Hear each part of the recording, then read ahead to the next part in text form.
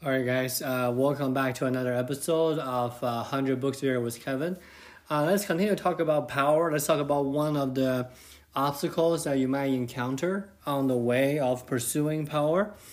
The first one is very, very easy, right? So stop thinking the world is a just place. And I kind of feel like this is like an assumption right now. Like most people know that. So Jeffrey said, hey, many people prefer to believe that the world is a just and fair and wonderful place. Everyone gets what he or she or they, right, or whatever their pronoun is, deserves. They kind of come to saying that, hey, if they do a good job, if they behave appropriately, then things will take care of themselves, right? And I think most of the situations that's true, but some of the situations that's not true, right? For example, right, there has been some study saying, hey, the reason that people got rich, right, either from starting a business or investing, is part of it is luck, right? Even listen to an NPR show called How I Built This.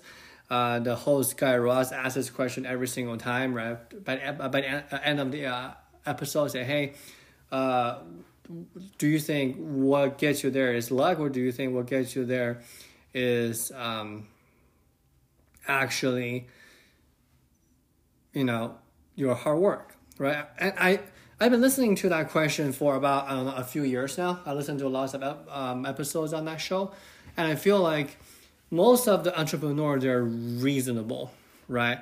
They say, hey, there's definitely some part of it is luck, is timing, and the other part is actually, hard work.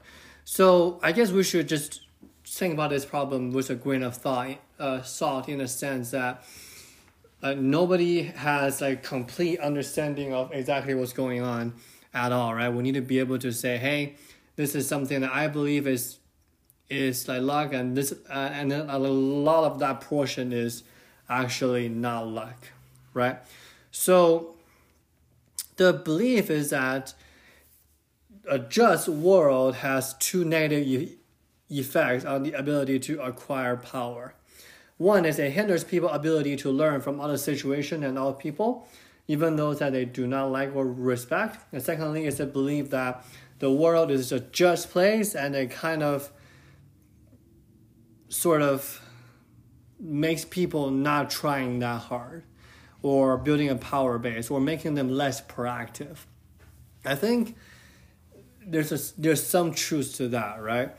If you truly believe that the world is just, then you get what you put out, then why will you work harder than others because everybody gets the same thing, right? It's kind of like a socialist perspective, right? And we kind of take away our ability to learn from people, then we kind of distance ourselves from the other people you don't like or you don't respect. And towards the end, Jeffrey argues that believing that the world is just, people will start to not notice some of the landmines in the environment that can undermine their careers.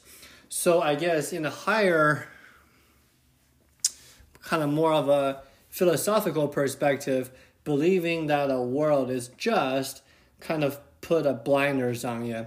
So you cannot really tell, hey, whether that's something that I should go forward, right? You kind of mentally start making assumptions and blocking out some of the ideas, and it's not really ideal that way.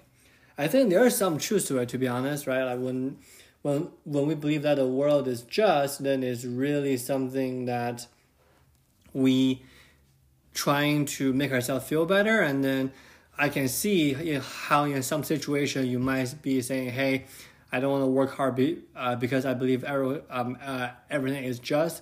And then we kind of put a blind eye to potential disruptor in the industry. So that's it. That's one of the first obstacles that Jeffrey believes is the one that we have to get across is, hey, I believe that the world is just. And I think it kind of fueled you in a way so you can start to get going and then really maybe have a chip on the shoulder to prove that, hey, I understand that the world is not just better. I want to prove to everybody that I can still do this, right? I don't need somebody else's help or something like that when you're starting a business. So, all right. Thank you so much for listening. Tomorrow we're going to touch on the second obstacle in the power quest, I should say. That's it. Thanks. Bye.